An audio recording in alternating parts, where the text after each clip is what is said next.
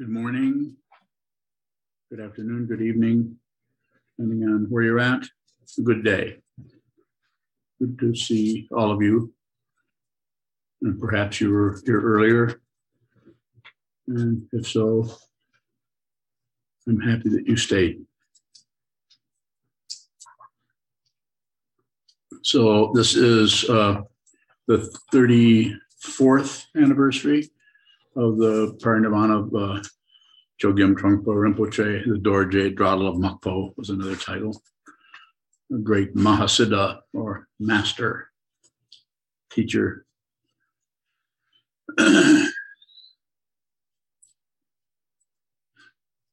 So the title that I gave this morning's talk was a quote from Kobun, my Zen master.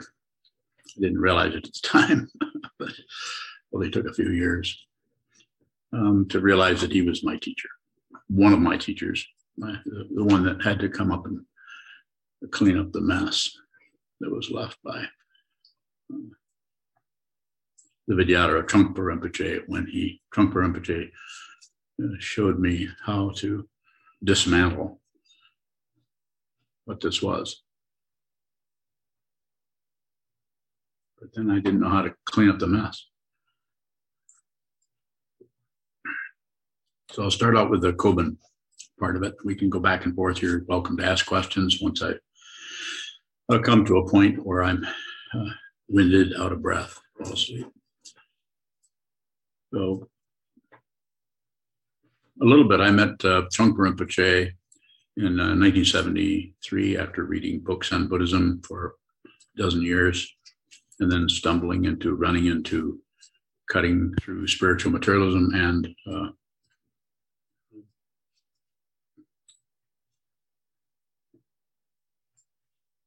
Meditation in Action. I think it was the other book, but Cutting Through is the powerful book, as some of you know. We study it all the time. We've been studying it.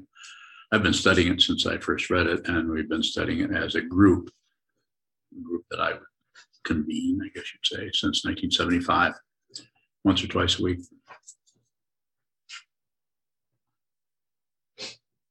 Trungpa Rinpoche had a way of teaching where he was able to meet everybody where they're at. That would be my way of describing it.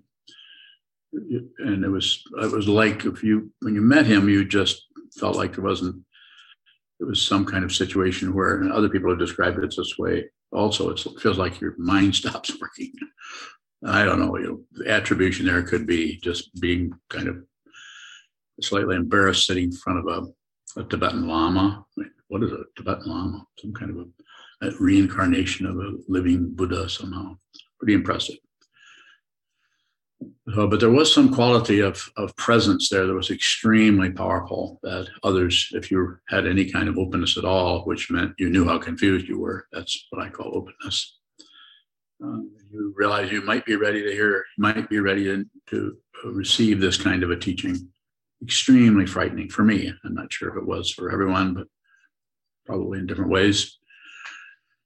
So I can come back to that and talk a little bit more about Rinpoche. But right now, I'll go forward in time. 3 years past Rinpoche's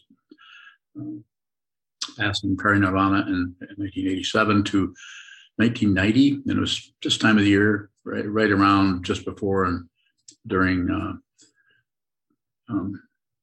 It was past Parinirvana, past April 4th, and closer to the end of the month.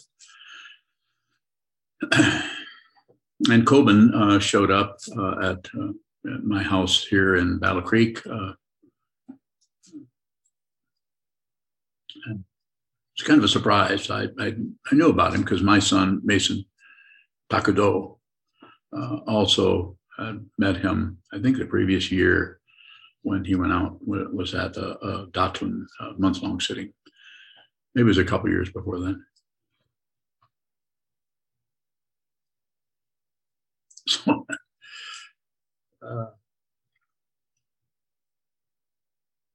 So when I met Kobun, I thought, oh, I really liked him. He's just a sweetheart of a guy, very friendly, smiled quite a bit, and was just great. And to give him a hug, as I sometimes have said, is like hugging a feather. So he was not particularly feminine, but he had very strong kind of, I would characterize feminine kind of energy, very, very soft.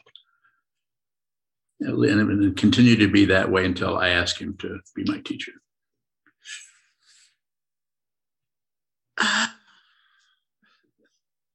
Ever had a ghost pass through your ears?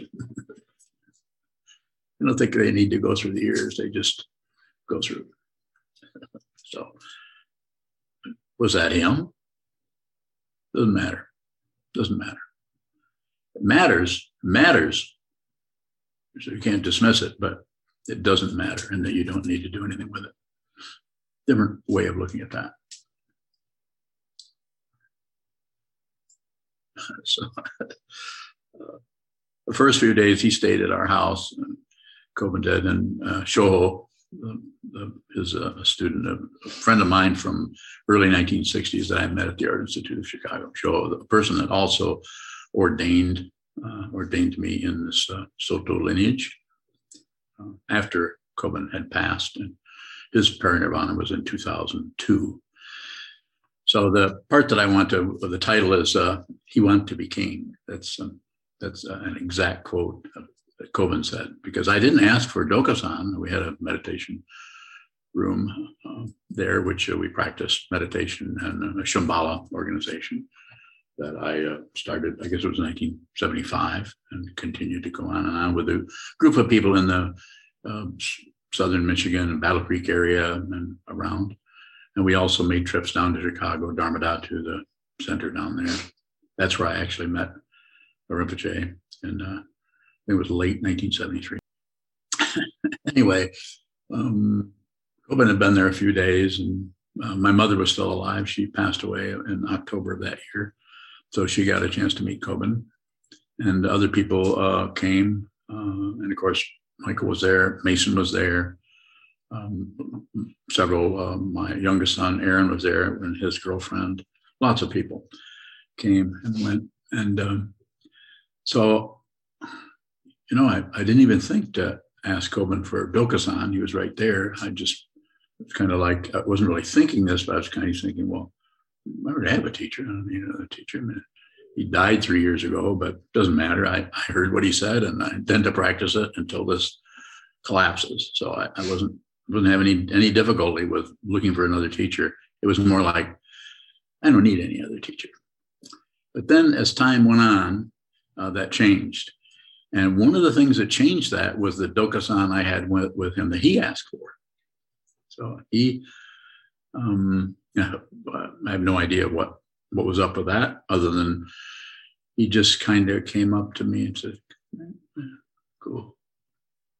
Meditation room was upstairs. Like, he spoke pretty good English, but he wasn't speaking. He was kind of like that. And I said, in the shrine room upstairs? He said, like so.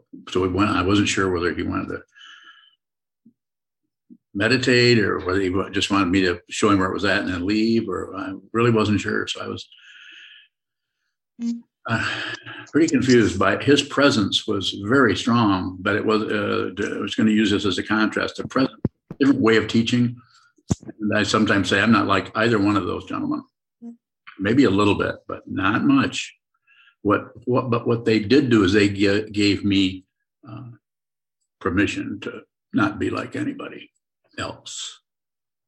And I say this to you over and over. You've heard me say, repeating Trungpa Rinpoche's admonition: be genuine. Shortest Dharma talk I ever heard him give was be genuine. I think he gave it quite often. So we can talk about that later. But so we got up to the shrine room, which was a Shambhala organization, as Dharmadhatu slowly morphed into more of a Shambhalian path, especially after the Vidyadhara passed, and Sakyam Mipam was trying to understand how to make things keep going, and also the Vajra regent Ursel Tenzin had passed, also, who was Trungpa Rinpoche's Dharma heir. Also, the Sakyong was a son, so he was naturally had that situation also, but a different I don't think he expected to have to kind of run things right away. So maybe challenging for him. I don't know. Didn't talk to him about it. So we went in and I didn't know, I was just kind of watching his lead, what he wanted to do. And the altar was lower, it was about so high than say this one. And we call those a shrine, like this is a shrine and the Zen style is the altar, but similar kind of a table with stuff on it. And this particular shrine had photographs of the Vidyadhara and of other teachers of the Vajrayana Nursel Tenzin. It had Suzuki Roshi was on there, so it was a Zen teacher on their photographs. And also Dugyo Khyentse Rinpoche was there, and a reproduction of a tanka was there. And so then the water bowls and so on, like they have on this particular one here.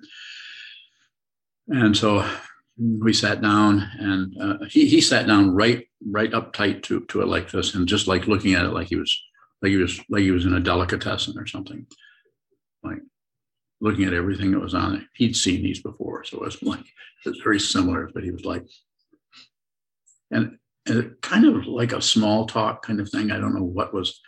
I don't recall. There's only one part I really remember vividly, and this is the one I want to relate to. That is the title of the title of the talk, and he was very appreciative. There was no criticism, but then he smiled and said, "You want to be king?" And I looked at him, and I realized that you could look at that lots of different ways. And the way I looked at it at first, I thought, well, a little bit of a criticism, but no, it's a description. And I thought, and I said, yeah, I agreed. I said, I think he did want to be king. My understanding, and I don't know what he was meaning by that. I know we didn't have a conversation, but my way of justifying it, I said, well, he had to do something to plant the Buddhist teachings in this country. So I was letting him get off the hook a little bit for that. But yeah, he was kind of pointing out his style was kind of kind of look how great I am or something like that. And the other part of that is he was great. He was a Mahasiddha, a great being, without a doubt. And the person that was pointing that out was also a great being. So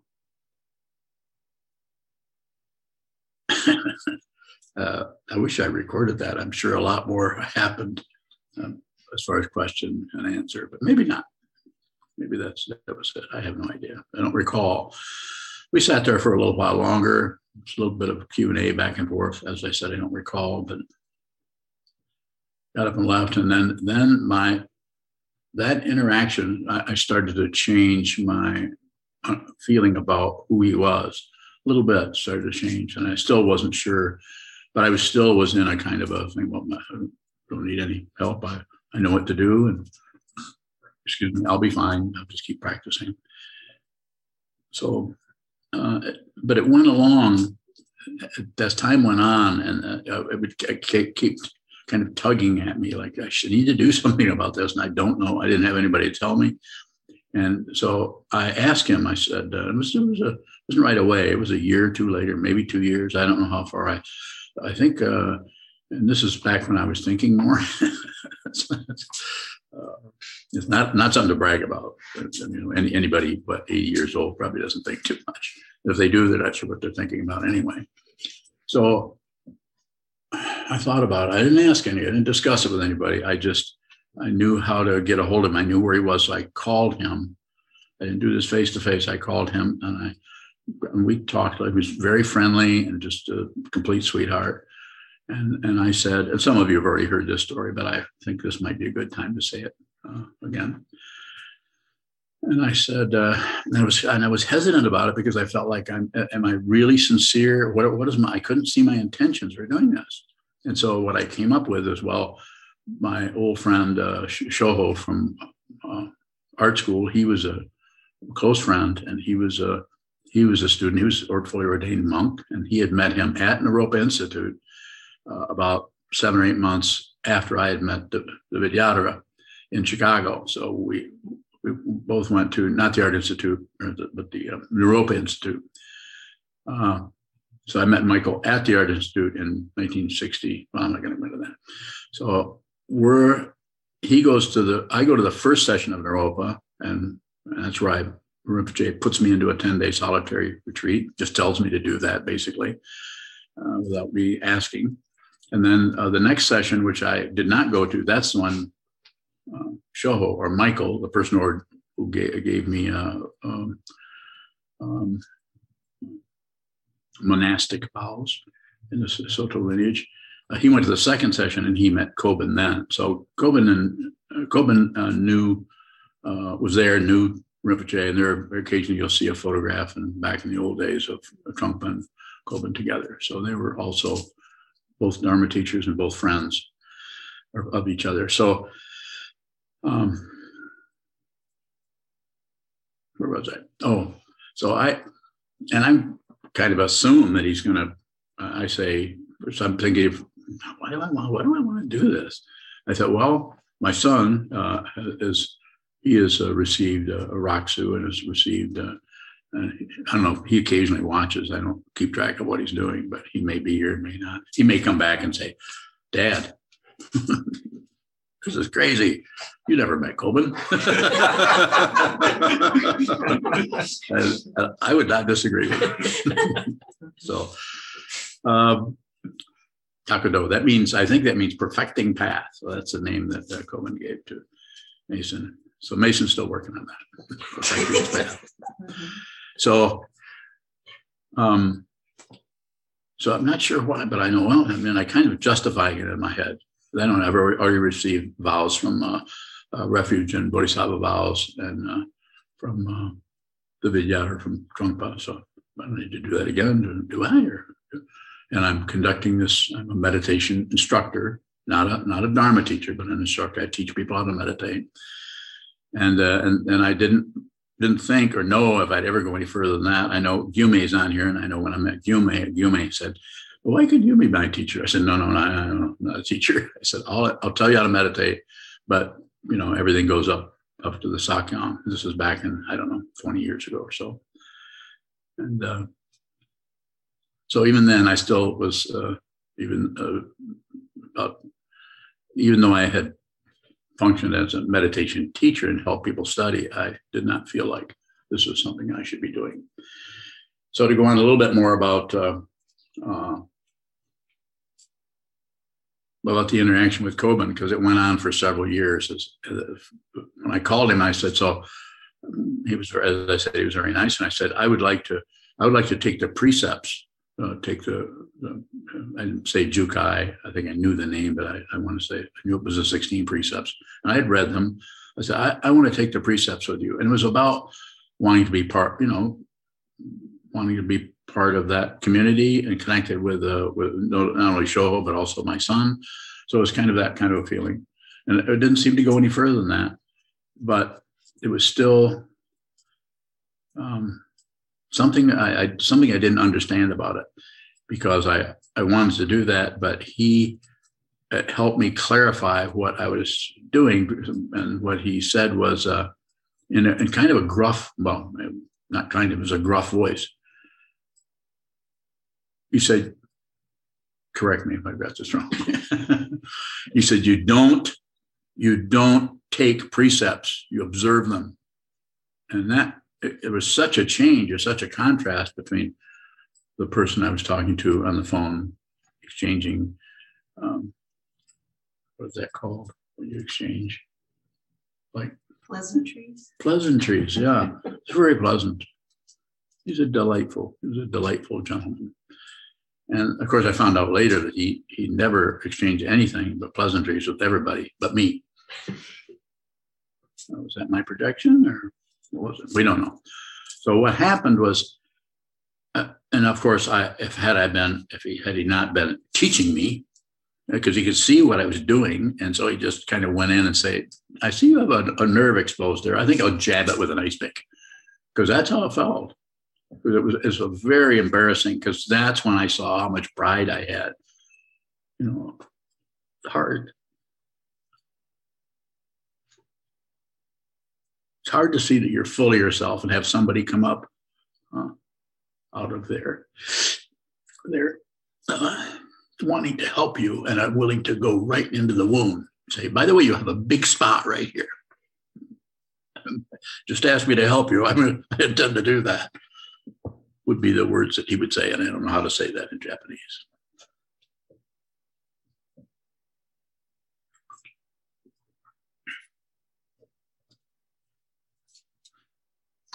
So I would have liked to have said, Mason is there. So I'm not going to read what he said because he'll blow my whole presentation here. So I wanted to say, well, yeah, oh, okay, well, I can do that. I'll observe him then. But no, that I was not able to kind of continue my pride situation. He busted a hole in it. Probably had something to do with doing really intense practice for the previous 17 years under the guidance of the Vidyadhara.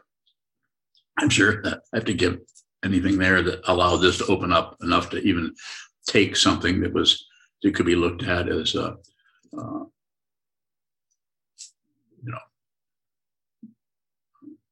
being unfriendly or being impolite or being disrespectful to me, because that's how it felt. But I knew that what was really the truth was not that. I could see that he was actually helping me. So as soon as that couldn't have been a half a second go by from the time I asked him to function as my teacher that he began teaching. And luckily, I was able to see that. The downside of it, that's the upside. The downside, it took me from that time on, he just kept resisting. My idea, not his. I don't know what he was doing. But I think I was not really willing to present myself in a way that was strong enough that he could see that he had reached that nerve and I understood what that was and was willing to function as a student of his and observe these practices. So, boy, that was hard. And then I would try to seal it off because he wouldn't talk to me. If I would call him, he would talk for a minute, find out who it was. It's just like, and I wouldn't, I didn't really think I'm going to need to go see him. And so that would have been my understanding. I probably need to go see him, but I didn't. I kept thinking, well, I could just talk to him on the phone. No, it wasn't going to work. He would just be busy. Well, I can't, I don't know what it was. He would say something. It was never mean. It was kind of impersonal. It was as if, you just made a sales call. Well, I'm really busy. I have something else to do. He didn't say even call me back later or come and see me. He said nothing. He just said, I'm busy. It's like the story that some people tell. I don't know if I couldn't tell this correctly because I wasn't there. I just hear it hearsay that at the time somebody came who was having a great deal of difficulty and sat in front of Kobun. This is down in Taos in New Mexico, and eventually Kobun said to him, I'm having a lot of trouble too, kind of commiserating with him a little bit. You call it, and then he got up to go to the bathroom, which is across the room, and went to the bathroom. And the guy sat there for, I guess, quite a while, and then finally went and knocked on the door and opened the door, and it was a bathroom, of course, and then the window was open, and Kobun had gone. Kobun was, his Dharma name was Cloud Phoenix, so he was very much like a Cloud Phoenix. So I eventually got to the point, I would put it down, just say, no, then apparently this isn't supposed to be true because they're supposed to happen. So I even went into a long retreat after that and I didn't even take a photo of him. I was just concentrated on my, at that time I was doing Nandro practice still after many years of doing it. So finally, the year that I think it was June 26th that he passed, or July 26th of 2002. So about 3 or 4 months, maybe as much as 6 months before then, I already asked Mason. I said, Mason, does he ever treat anybody like that? Not that I know of.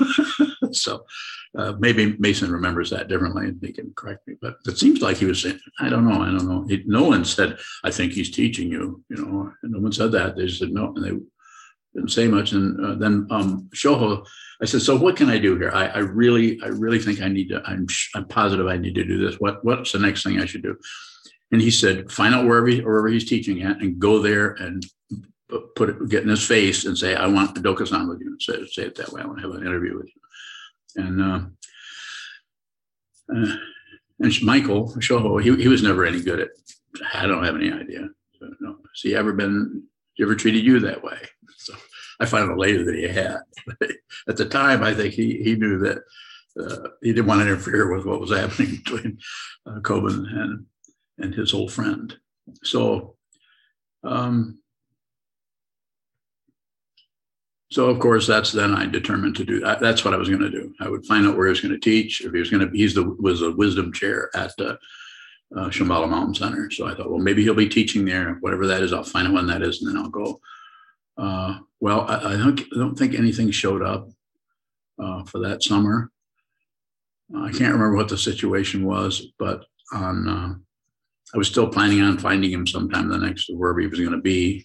Perhaps I was waiting for him to be closer to where I was. But then in 2002, then I heard that he had drowned in Europe there at Vanya's place. Was it Switzerland? So he had tried to save his daughter. So I didn't get to ask him. But then I was, because I had visited Mason in Japan, I had met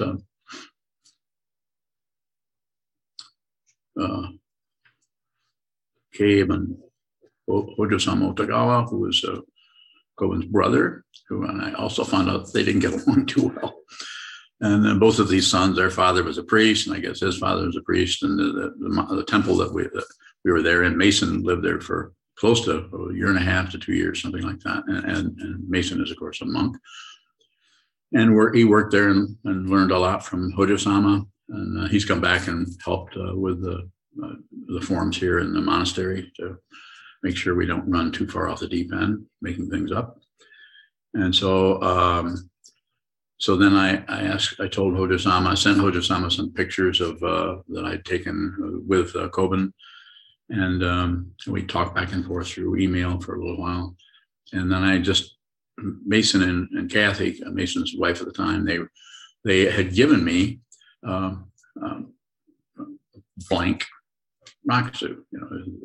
The situation then was you would get a rakusu that was commercially made, I guess, and rather than sew it yourself, whereas now we make our own here because we're cheap. So anyway, and I remember at the time, and I don't know if I shared this with Mason or not, but I remember at the time, I said, well, what am I supposed to do with this? And then it's almost like he knew where I was headed. So then I asked Hojo-sama if he would give me, I said, I know it's a long ways away. Is there any way we can do this? How can we do this? And I want to receive jukai. I wasn't able to get it from your brother. And I told him, I asked him, I took him through the whole thing. I've asked him many, many times and tried to get, and he always takes off. And probably Kaven, Hojo-sama, probably, he knew his brother well enough to probably, Kobun even abandoned his teacher, I guess, as the story goes. The teacher he had in Japan didn't want him to leave. But Suzuki Roshi invited him to come over here along with Katagiri Roshi. And they, back in the 60s, they came over to help Suzuki Roshi, so out in California. And that story goes about 1,500 different ways. So anyway, I finally, he said, and he was completely friendly. And I'd spent in the early 90s, I'd spent three weeks there visiting Mason when he was going through his training there. So then Hojo-sama said, yeah, send me the rock. I sent him the rakusu, and he wrote Plum Blossom Dharma so that was the name he gave me. And I think he also put my my Bodhisattva name from Trungpa Rinpoche on there also. I have to go back and look at it again. I'm pretty sure. So going back to the Vidyadhara, it's like it's like good cop, bad cop kind of thing. Well, it's not like that, but it is like that. It's like I needed to, for me personally, I don't know what other people need, but I needed to have that to meet someone like the Vidyadhara, who was incredibly powerful manifestation of not only basic goodness, but authentic, immediate presence. I never saw him personally leave the present moment. That doesn't mean I'm such a great perceiver of the present moment, but something about his demeanor, his presence was just incredibly powerful. Of course, this is someone who had been trained in a monastery since the age of 3 or 4, and didn't have to leave till I think it was 17 or 18. When, of course, if you read Morning Tibet, you read about their escape, where they started out with 300 people and ended up with 20? Not many. A lot of them died. So he made it out of that one. I'm happy to just respond to questions about the Vidyadhara, since this is his parinirvana. But I thought it might be helpful for you to hear a little bit about how I couldn't have had, if either one of them had been not there, then I certainly wouldn't be here either. I won't go into any detail in that area, but I needed that kind of help. Question? Certainly. Good morning. Good morning.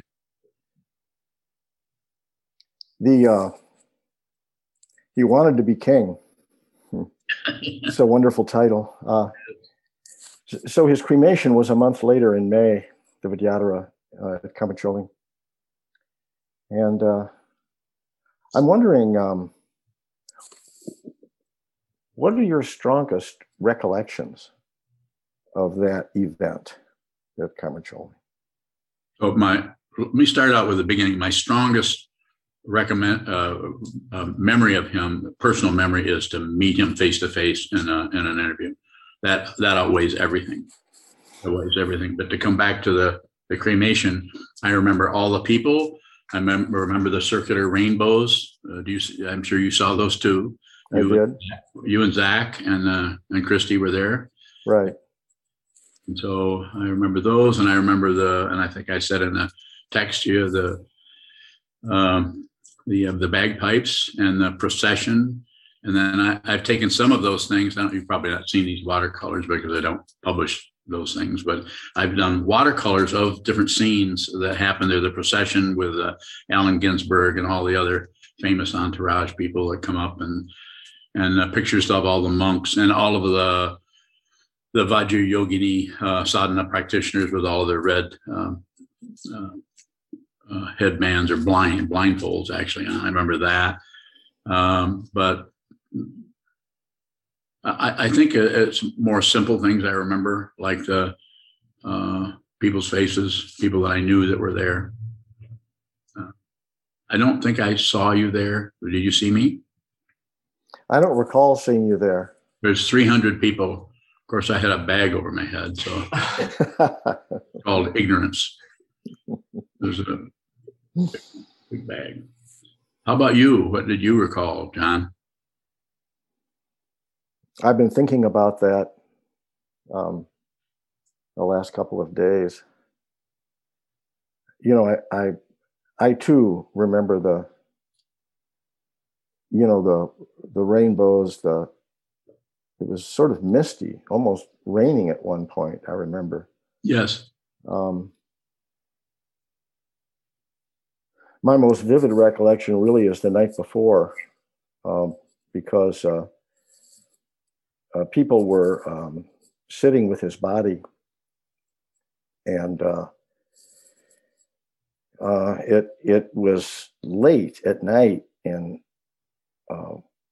we were staying at a motel there, not far from Kamacholing. Patton and Carol were there. Patton and Carol Hyman, you may remember them. Yes, sure, certainly. And Christy wanted to go sit with his body, and it was dark, and it may have been raining, and it felt sort of, for me, kind of upsetting, that she would want to leave and go do that, because I couldn't go with her because we had this 10-year-old boy with us, Zach. So I stayed at the motel, and Christy went off drove the car, strange roads, and sat with his body. And I remember being I couldn't sleep, waiting for her. Where was the protection? I thought. Where was the protection? Where was the protection? What keeps us safe? I thought that night, what keeps us safe? I didn't know. So that wasn't a question. That was a statement. Well, it was a question to myself, but it really was a statement, because I had no clue. I don't know. Keeps us safe. She got back. I was awake. I was sure glad she was. Of course. It was an upsetting and confusing. I'm sure it was. Time that weekend at Kamercholing. Yeah.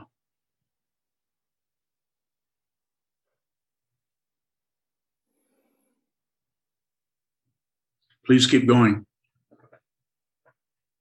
Well, it's taken a lot of years without doing too much thinking, or at least in the beginning doing quite a bit of thinking, but not so much as the years went by. To get a feel for the real meaning, for me anyway, of protection, of protectors. Because Vidyadhara used to talk about that all the time. He did. The Dralas and, all the rest. But I could never connect with that. I mean, I never felt it particularly myself, but it's my own confusion, of course. But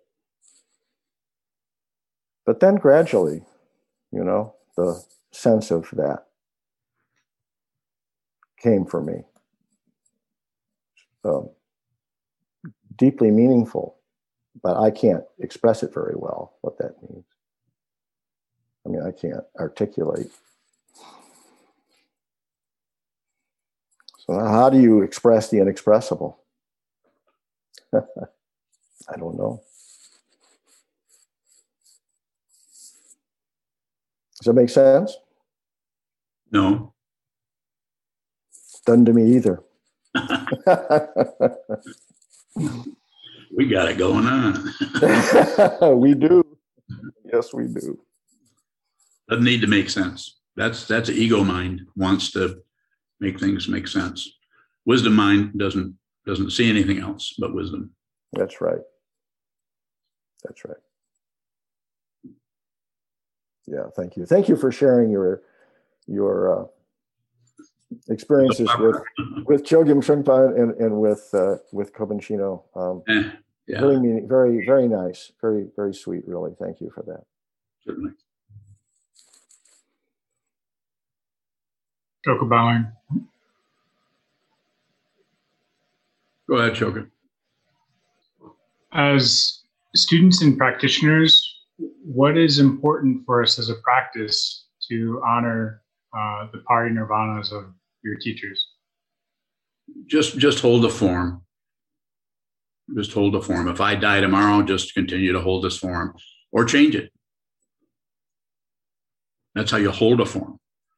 You hold the form, and then if you're actually holding the form, if you're observing the form, as Kobun said, 31 years ago, if you're observing the form, then you will know if it needs to shift or move, because you're no longer looking for something else. You're looking at the form, and you see the form as the nature of your mind. You can't see anything else. If you see other things, this is duality, this is confusion, and you will start torturing yourself and others very subtly. It's very subtle, sometimes very sophisticated kind of torture, sometimes comes in the guise of being a doctor or a helper or a servant. Very subtle. Find out who you are, so there's no doubt. If you have any doubts about your identity, You have work to do. When I say work, I'm saying, did I tell you how I renamed the Warriors Vow? What did I recall it? What did I call it? Farmer's vow. I just changed it again. It's a worker's vow. I'll check in with you later, see if you remember that. Do you follow me? Is that a response clear enough for you, or you want more? Shokabang, until that seeing is as thorough as relating to the form and how you mentioned, how do we practice with that? So when it comes to the form, more is better. I mean, because you almost have to say that, because it's so easy to just not meditate, not have any forms, not have a monastery, not have a practice, not have a schedule, not. Until the next thing you know, you're just working out of your sixth sense feels. This smells good, that smells bad. This tastes good, that tastes bad. We are addicted to grasping the good stuff and shoving away the bad stuff. Not based on this fundamental nature, but based on how much it helps us escape from what's in front of us. In other words, impermanence. It's not about getting rid of that. It's about seeing that, observing that, watching that come and go. So the form, hold the form. And that doesn't mean meditate all day long, but it might be. It might mean meditate a lot more than what you're meditating. Might mean cut back on the meditation, but it needs to come out of your mind stream, your consciousness. And if you don't understand, that's when you need a teacher. You need someone that you can, when I say trust, or you can give the benefit of the doubt to, is not trying to manipulate you, control you, abuse you, get some kind of power over you. They're not on some kind of a power trip. That's something that it was obvious Kobun was not on a power trip. The Vidyadhara, you could say he was on a kind of power trip. He had an army, and I had a lot of things. He had such a powerful connection with him. It was very hard for him to do anything wrong. He did things that I was really irritated with. After I'd spent, my father was killed in World War II. Went to a war he didn't want to fight, but he was drafted and had to go. He was 26 years old. And he was shot, and I spent 4 years in the Marine Corps and realized what a horrible situation that was. With the banner of "We're just protecting." So that's somewhat along the lines where John Roadhouse was talking about the dralas. There is a quality. I just think I'm not arguing against dralas or against protection. We ask for it every day here. But it depends on what kind of form that takes. If it starts to take AK-47s or M1 Garands or M16s or some kind of weaponry, then it is, as far as I'm concerned, it's immediately suspect. Not wrong, but something that should be looked at before we continue in that area. So when it comes to your particular neurosis, or mine, or anyone's neurosis, it needs to be seen. So we don't need to do a practice that gets rid of the neurosis and makes us feel like more of a holy, kind, loving, decent person. That kind of stuff may arise and may not. But it's very important to see what is true, not conclude what is true, and then try to apply that or smear that all over our life so we don't have to look at the garbage pit that might be below that. More? Shokabang, in your stories about Chogyam and Kobun and Kobun's brother, how can Dharma teachers or realized people be realized and have difficulty with each other in their relationships? Dependent origination. It's just dependent origination. You think all the angels agree with each other?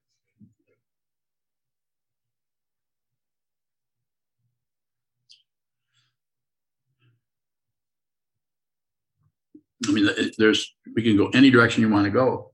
We could go to all of the bad press that the Vidyadhara got. And a lot of that was substantiated by people's yes, that he did do this or he did that. But what I have to look at, because of my particular connection with him, which I don't know how many thousands of years this goes back, but it goes back a ways. That doesn't give me some kind of fancy credential. but causes and conditions are untraceable. I mean, you can do some tracing, but you can't pin anything down. All evidence is partial. Just because of it shows up as evidence for, you're missing everything else. Anytime you go, this happened, even if it's relatively true, because it's such an incredibly magnetic circus or circularity. Yes, he, she, they did this, therefore they need to be punished or stopped or something. We just buy into that, not realizing the polarity of it. That's why I say, don't go to war, don't go to peace, don't go to warriors, and don't go to farmers. Go to machinists, or go to workers, or go to what? You know, the idea there is to work with that dynamic in a way that empowers us as practitioners, whether it's a masculine form or a feminine form, or what's the other one? Ambidextrous. More? Yes, I have one more question. With Make it quick. With the example of Kobin and his brother, Yes. and things being dependently arisen, what is communication if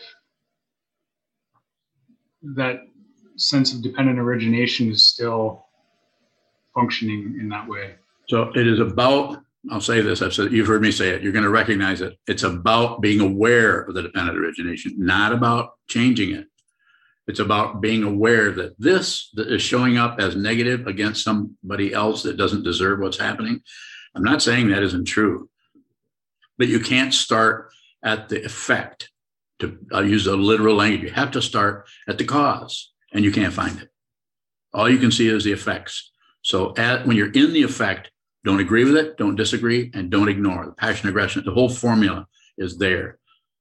So that may be difficult, because if you're actually doing that and you're not pushing, pulling, or subtracting, or however you want to say it, or dividing, if you're not doing any of that, then the clarity around that is extremely powerful, because your personal imposition, in other words, your projections onto that, are not, or might not be there at all, or might be very, very transparent. So you can actually see more fundamentally what that is. And this is when the wisdom that sees the wisdom, this is when compassion arises. This is when Avalokiteshvara looks down and hears the cries of the world through you. You won't feel like a particularly privileged person. I'm not saying that. But you need to see it and receive it. Receive it. Don't object, don't agree, don't look away. So receiving is something as a practice. That's the ground path and fruition. That's the practice part of it. If there is a fruition, there won't be anything to receive, because you won't be able to find anything that is different than you, other than you. No matter how big its horns, no matter how much its halo is glowing. Good and evil up and down. The sadhana we just read, it's all over in the sadhana. Go back and read it line for line. There's all kinds of lines in there pointing to Vidyadhara through his downloading the Kagyu fathers into this specifically Karmapakshi, who we have sitting on this altar, a little rupa of Karmapakshi, because I have a really strong connection with Karmapakshi. Do I? I don't know. Probably my imagination. I just want to have some kind of romantic thing going on. Go ahead, Jason. Forgot. So it was Mason. Somebody asked, Mason was on there. I want to see if he's making fun of me or if he's trying to help me. Where is he at? Shotobound, I can read it for you. Oh, go ahead. Mason said in response to Kobin, I once saw him hit a guy with an axe handle. Okay, well, he must have been a more important student than I was. Was the axe still attached to it? I hope. Hi there. Yeah. So there was this student that came to Kobin. The guy's sister was a student of Kobin, and the sister said, you got to take my brother. He's nuts. He's off the rails. You got to help him. So this guy, Jonathan, came. He was bipolar. He had been diagnosed as bipolar. And he was this kind of gruff carpenter from Maine, about 40. big guy, but he was kind of a loose cannon. I think everyone was a little scared of him. And he started taking advantage of that. He was like in those pre-internet days, version of a troll. He just loved to get a rise out of people. and like, I think like modern internet trolls, he just wanted everyone else to feel as bad as him. So he was just causing havoc in our little community. And we kind of went crazy along with him, and kind of reacted to him. And at one point, he took the very beautiful Bodhisattva statue off of Coben's altar, and it disappeared. And we were like, what happened? Did somebody come in and steal it? This was summertime. So a couple weeks later, somebody happened to open the fireplace, the wood stove, and it was in there. And I remember Coben just kind of looking down and smiling a little bit, Everyone else flipped the fuck out. And it came to a head, and then Coben said, nobody knew this at the time, right? But Coben had told him to go off his meds. Oh. And that's kind of what precipitated his really starting to go nuts. Like, he was up all night doing shit like putting the statue in the fireplace, And then Coben said, okay, go to Ojo Caliente. They have lithium water there. You go there for a month and drink that lithium water every day. And everyone got so pissed at Coben, like, how? That's so irresponsible, telling him to go off his meds, Jonathan never went back on his meds. He met a woman at Ojo Caliente. They got married. I saw him years later. He still wasn't on his meds. He was perfectly well adjusted. Did he have I don't know if Coben knew something. I'm sorry? When did he hit him with the axe handle? Oh, sorry. At one point, so right before Coben told him to get out of there, we were all in our house where he lived, called the dog house, and Coben was just scolding Jonathan in front of everybody. He was like a very performative, just dressing him down. And then he asked Jonathan, okay, you need the Kyosaku. I'm going to give you the Kyosaku. Is that okay? And Jonathan said, okay. And Coben went and rummaged around in the firewood pile and came out with an axe handle with no head on it. And he made Jonathan sit up straight and gacho, and he whacked him on both sides, very ceremoniously. Wow. But pretty hard, but very controlled, just right on the shoulder muscle. Yeah. And then the next day, Jonathan left. Yeah. For the hot springs. So I don't know. I thought that blew my mind how good of a teacher Coben was to Jonathan and to the rest of us, because we had no idea. We were just going crazy along with him. We thought we were sane, and Jonathan was crazy. That's often the case. Thank you, Mason. Yes. Yuhong has a question there. Oh, no, she doesn't. She's bowing out. So, Junchu, go ahead. Question from Semi in Portland. Yes. What is a Vidyadhara? Vidya means Sanskrit for knowledge, and Yadara means a holder of knowledge, holder of wisdom. Vidyadhara. It's a title.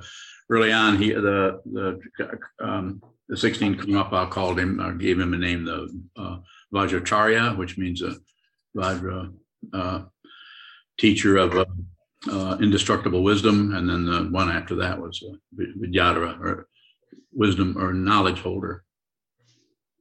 Simply, as far as I know, that's what it is. If I'm off, then Chisho would probably correct me. Is that correct, Chisho? Yeah, I got a thumbs up. How do you say thumbs up in Chinese? Jianzhen. Jianzhen. Jianzhen. Jianzhen. Is that right, Joyce? Jianzhen. Pretty soon we're going to be speaking all 350,000 languages in the world. Might have to live a little bit longer. Have somebody take over. Further questions, please. Yes, sir. Chizan bowing with both of your teachers. The something that you bring up shows up, which is the death comes without warning. Yes. Both of your teachers died quite young. Yes. Is there any way we can consider that while you're embodied and we have the support there physically? What's the question? How we should work with our practice, knowing that you could be gone before this talk's over. Just practice. I don't know. Any other question? I'm not sure what you're even asking me. I mean, just if you would knew that Coben was going to be. Yeah. Oh, I see. Yeah, it might have been. We could. Yeah. Not just drag our heels with. Yeah. Or just nothing lasts. This won't last. I won't last. You won't last. You may go first. I may go first, just because I was old enough to be Mike Young's dad, and he died of our friend who had a massive heart attack here, February 20th, I think it was. Didn't see that coming. He seemed really healthy, and he's gone. His 49th day is this week. Yeah, his 49th day. His picture is on the altar, along with Christy Hansen's, also John Roadhouse's wife. She's on there too. I looked at both of them this morning. Yes, sir. She was on. What did you mean by clean up the mess? Well, I was fine with being a mess, but I'm saying what got deconstructed, I didn't know it was a mess. And so I still didn't know what to do with everything that came apart, and I needed Coben. I needed Coben's help. So Vidyadhara had passed. I wasn't able to get his help. And also he was extremely popular, so it was very hard to get it without hammering at the door. Even that didn't work. So, but he'd been gone for 3 years. So as I put to use that kind of a character image, Vidyadhara helped me see that what this was is put together. It's a bunch of parts. The classical way of talking about it is the five skandhas. Things are put together of parts that look like an apparent being or self. It's not true. Oh, but then when everything falls apart, then there's just that kind of feeling of emptiness. You don't have anything anymore. So then what do? We fill it up with our pride about seeing emptiness. A lot of intellectual people do that. They're extremely proud of their relative knowledge because they're smart people. So you have to transcend that. You have to do it. No, you don't have to do it. You do whatever you want. You'll have plenty of students that want to learn in the way you're teaching. They're all over the place. You go on the internet and find anybody, and the one that has thousands and thousands of students, a little questionable, unless they have something that manages to fluff that up a lot, like Dalai Lama. I consider him a true teacher. But he has that's why they need that lineage, so that they can have some kind of strong structure around it. Otherwise, it'll die out. Look how it died out in India. Basically, it's not died out other places, but it's a lot weaker because it's a relative situation. That's why we have this. That's why we founded the Order of Immediate Light, in order to protect this particular way. That not that it's better than anybody else. It's just a way. And so that's why we have that protection within the Soto Zen lineage, which goes back to the 13th century in Japan, and even further than that in Kaodong, goes back further than that into ancient China, and then back to the time of the Buddha. More? I guess I'm still confused by the notion of there being a mess that needs to be cleaned up. What was wrong with the mess? I didn't see it. The mess was what was left by the coming apart, and to me it was just empty of whatever used to be there. In other words, seeing that there was no self.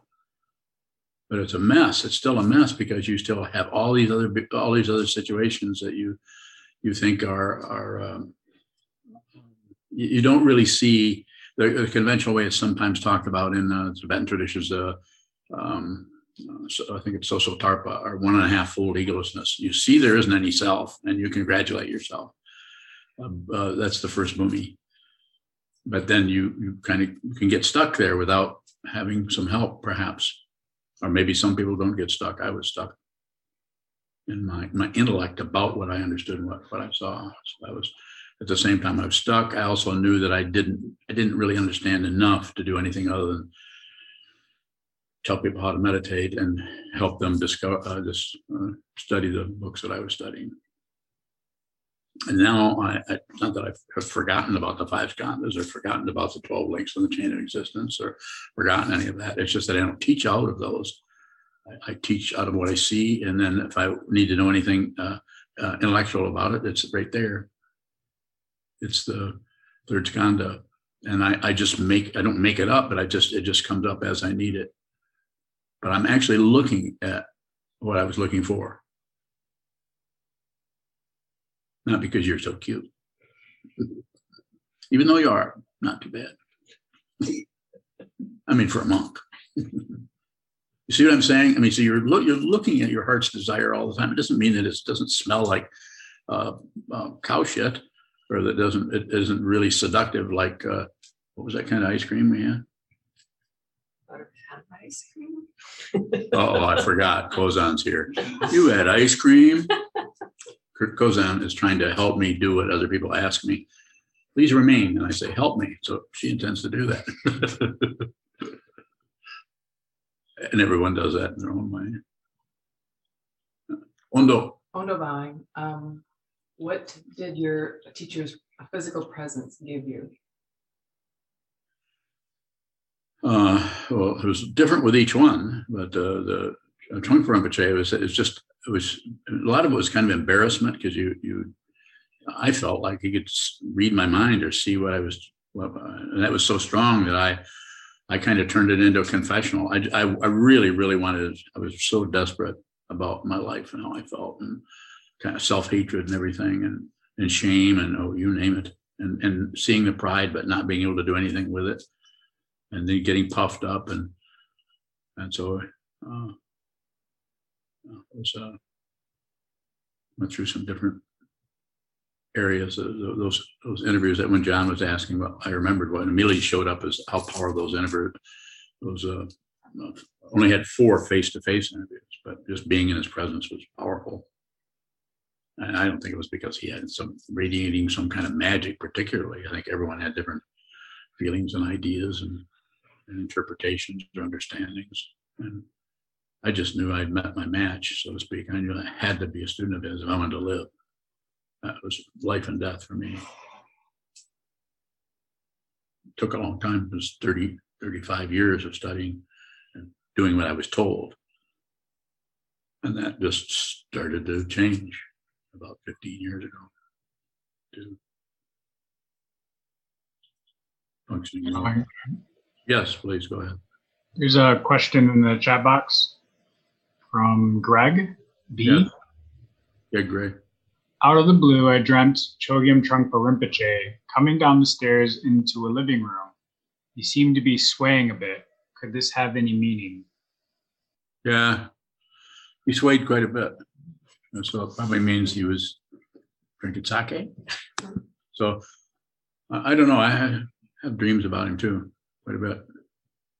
So, I wouldn't go for the meaning. I just stay with the vision. Just if you look at that and don't abandon it for what it means, then you see what that vision is. You see visions do not remain stable unless you feel that stability by pushing, by pulling. And when I say pushing, I'm saying aggression, or explaining, or analyzing, or not that those don't have relative consequences. That's why we have a vaccine. That's why we have buildings. That's why we have carpenters and scientists, and that's why we have that, because of working with relative truth. But relative truth is not the spiritual path. It's not separate from it. The spiritual path is seeing the nature of what you're working with, seeing the nature of a nail, the nature of a hammer, the nature of a hand, the nature of eyes, the nature of this human form. We totally misunderstand this and think we're human beings. Pretty easy to do, look in the mirror and You ever go in the look in the mirror? Am I an alligator? Go look in the mirror. Have I turned into something else? Quite often, discontinuous identity processes that are totally normal are made a big deal of by what? People who don't know what that means and don't like it and want to change it and call it a disease and want to fix you. And so if you come to me with saying you have 3 or 4 personalities, I want to talk to them. I'm not going to get rid of them, nor am I going to discount that. What a mean thing to do to somebody who's having an experience of separate identities. Just totally disrespectful to people's apparent neurosis. Apparent. Everything is apparent, except things that aren't.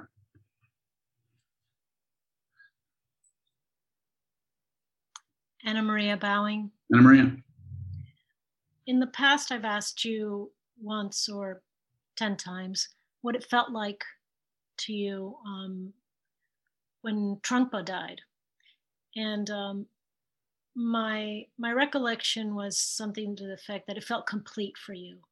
So my question is, how did when you heard of Kobin's death, how did that affect you, given that you wanted to observe the precepts with him, and yes, how to work with what feels maybe like a unresolved. Stop. Just don't give me any ideas. Sorry. Just ask me the question, because if you go back when you heard of Kobin's death, yes, how did that affect you immediately? That's when I knew he was a teacher of mine, because I didn't mind him dying. I mean, it was sad, like anybody would be. Oh, he was trying to save his daughter. So, but it was not about a personal feeling as I didn't get to my connection was already complete. I just needed to go in and say, yep. So I already knew. It took a while. It took years of contemplating that, thinking about it, contemplating until I knew that he was my teacher. And he was still alive, and I needed to get to him. So I was trying to find out how I can get there. All I would have done is gone in and just say, I would like to receive Jukai. And if he'd said, no matter what he would have said, I would have just persisted. No, I need to receive. I need to be a student of yours. I want to be a disciple of yours. I would have used whatever kind of words, no matter what they were, to connect with him. I knew I needed to do that. And then when he died, I thought, well, I have the connection. It's already a connection. But there was no particular sadness other than what a sad thing that he had to pass, and his daughter so young had to die, and it's kind of a tragic kind of a situation. Pretty sad. But as far as the teacher-student situation, that was complete. That had happened. Maybe a year before then, when I started realizing this. It took a while. It took many years of practicing and thinking about him, and then also calling him on occasion, maybe once a year, once every couple of years, or I don't remember what it was. I don't have a big list of all my phone calls, but it would kind of back off, and then I would just kind of ignore it, and then it would show up. And this time it was intense, but then the dying was somewhat similar to Rinpoche. The Vidyadhara dying and I kind of noticed with that, it wasn't that problematic. It was problematic, just like any human being dying is, sad where they've left. And we have all our attachments to them. Like if, I would really be sad if I died.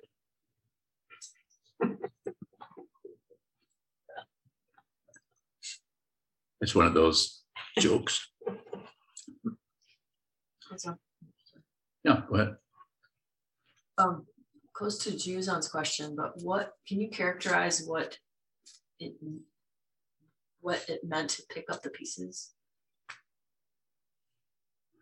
I don't know if did I say pick them up? I think you said that you needed Kobin to. Trungpa helped you see no self, but Kobin helped you pick up the pieces. Well, picking up the pieces was probably a misunderstanding. He basically came along. I kept looking at the pieces and thinking I was seeing emptiness, and he came. I use this metaphor too. He came and ground the pieces into the ground. It's like saying, "No, you're not even that. You're not even that person who sees emptiness and is able to talk about it intellectually. No, there isn't anyone." So he did that, and that was painful. You're going to be facing that. You have a robe on. You have a lot of pride. You think you're important. It doesn't show to others. They don't all think, oh, she's so full of herself. No, I'm the only one that sees that.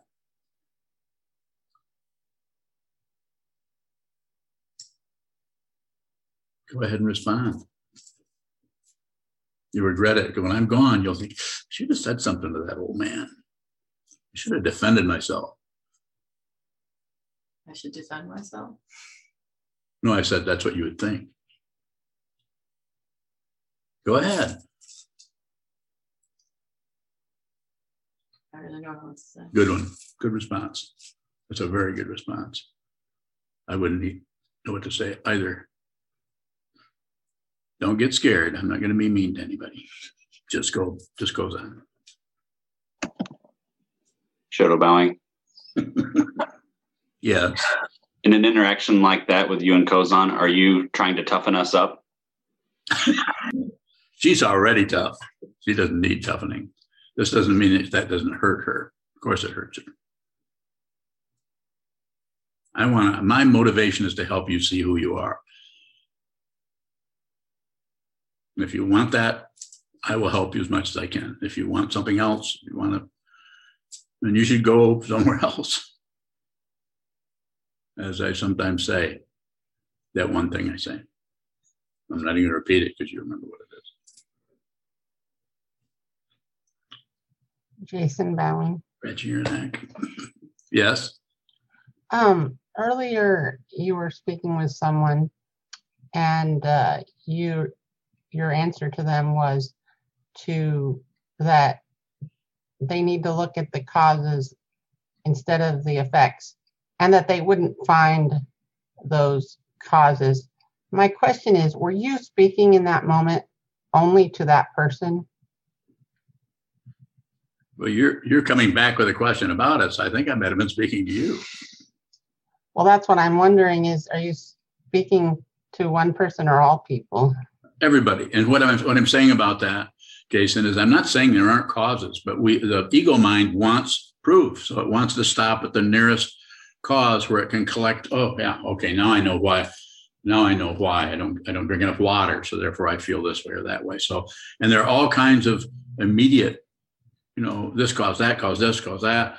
And our whole legal system is just filled with that situation. And it is relatively workable. I mean, it does work to some extent to keep things, somewhat dependable and somewhat legal and keep us from killing each other somewhat. But it's an incredibly vast and complicated scheme built on relative truth, not something to be gotten rid of. We need to have that there also.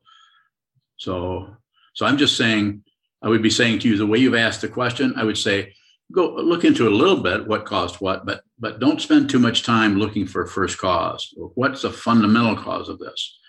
Because the fundamental cause of it, if you're a Buddhist, if you're studying the Buddha's Dharma, the Buddha's already told us 2,500 years ago, the cause of suffering or difficulty or stress is wanting something else, wanting things to be different, desire. Differentiation, thinking there's lots of different things, and desire about wanting some things to back off, some things to get stronger, and then some things we don't care about. Those are unimportant. It's called ignorance. So there's passion, and then there's aggression, and then there's the ignorance that is basically just the cloudy form. The clouds or the ignorance is closer to awakening, and actually is a dynamic of awakening when we say that confusion and realization are not two separate things. They're separated, but when we see what this is, the realization is about the confusion. So therefore they no longer separate. Just a way of talking about it. Jason, go ahead.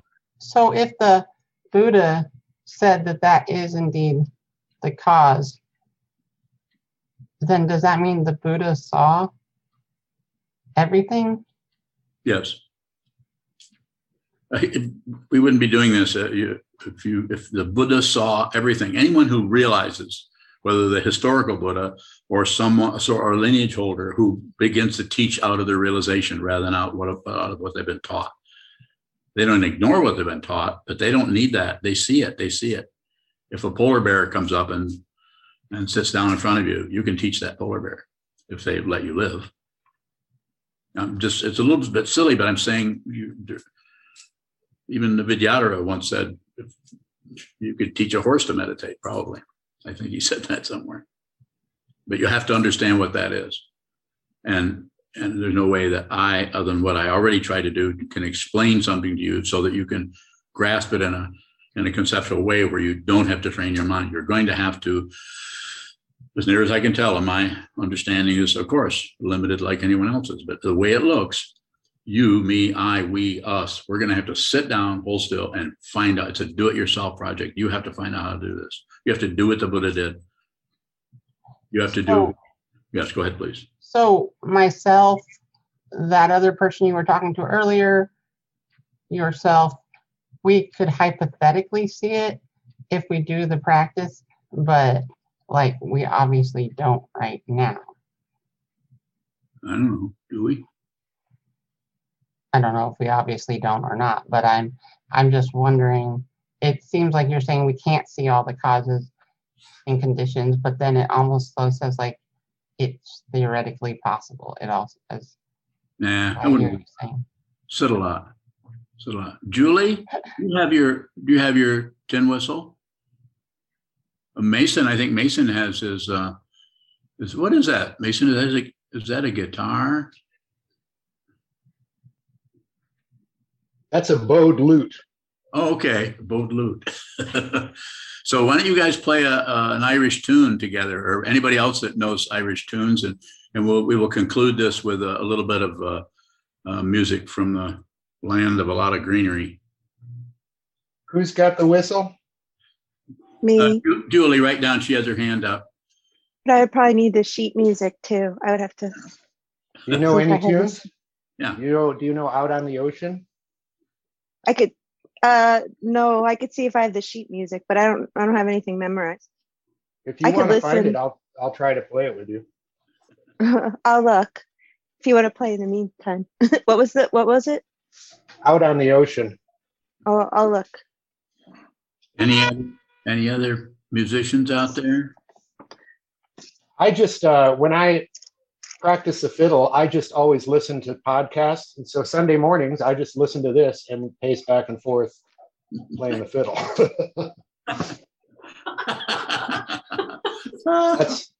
I always told my guitar students to practice while you watch TV. Yeah. And then you can practice for hours and you won't even know it.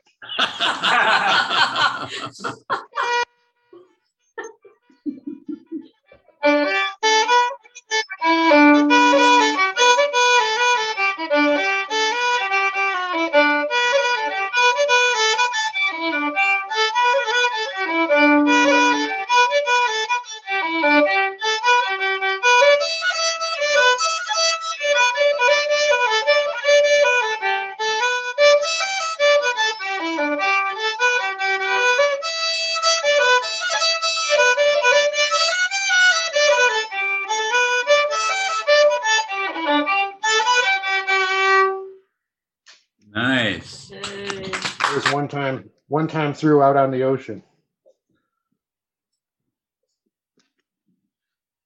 Julie, what is that one song that you sent me a recording of? The Sally Gardens. Mason, you know Sally Gardens, is that a reel? No, it's like more like a ballad, slower. Oh, the song, the air. Yeah. What key do you have it in? D.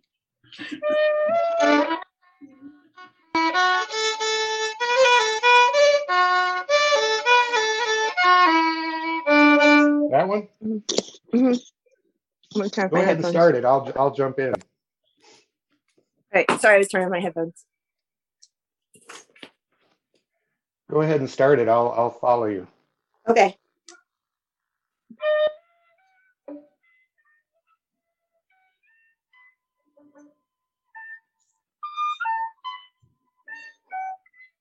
I think your something is limiting your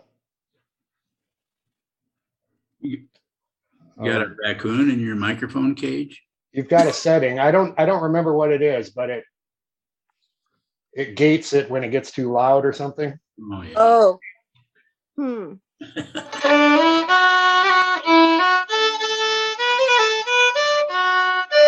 Sound canceling.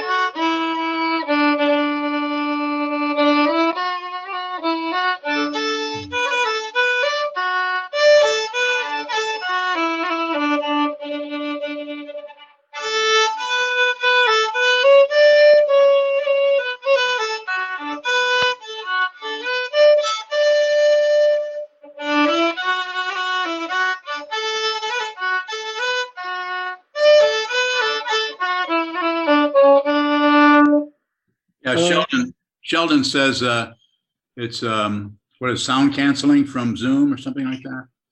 He just says, sound cancel. I don't know how do you counteract that. I might have to do it through the browser. You may have to figure it out, and then we can get together and have a session. Yeah. Maybe if I do it through the browser. I'm on my iPad, so Zoom doesn't have as many settings through the iPad. I remember I changed it at one point, but I don't remember how I did it. Oh, okay. Let me write down, and then I'll see if I can fix. Yeah. So check for sound canceling and suppress background noise. So I just I have a group of friends. Noise canceling. I have a group of friends here from CU Music that I've been hanging out with. They're all good musicians, but none of them plays Irish music. So recently I gave them a bunch of tunes and said, let's learn to play these tunes together. So I'll send you guys those same tunes. It's like 15 tunes. Oh, yes, please. Yeah. And then I'll fix my settings. Okay. Okay, we're going to bow out. I think we're all ready to go have lunch. Thank you. Dedicate the merit. And then, and thank you for the music. And I'll, Mason and Julie, I'll hook you guys up so you can get a hold of each other. Love you guys. Love you. Thank you, everyone. Love you. Thank you.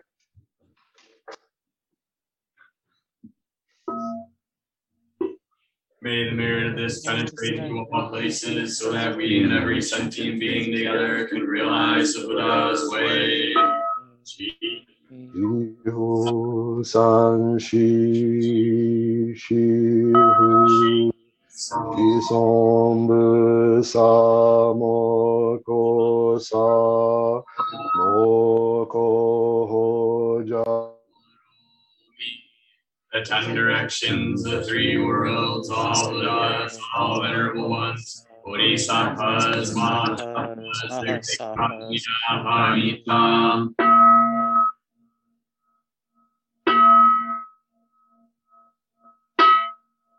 O Buddhas and Bodhisattvas of the 10 directions and the 3 times, please hear us. Please come down out of the light and protect Sokokoji Buddhist Temple Monastery. Our Sangha, families, friends, and visitors. Heal everyone who's unhappy, sick, or suffering, and fill them with light.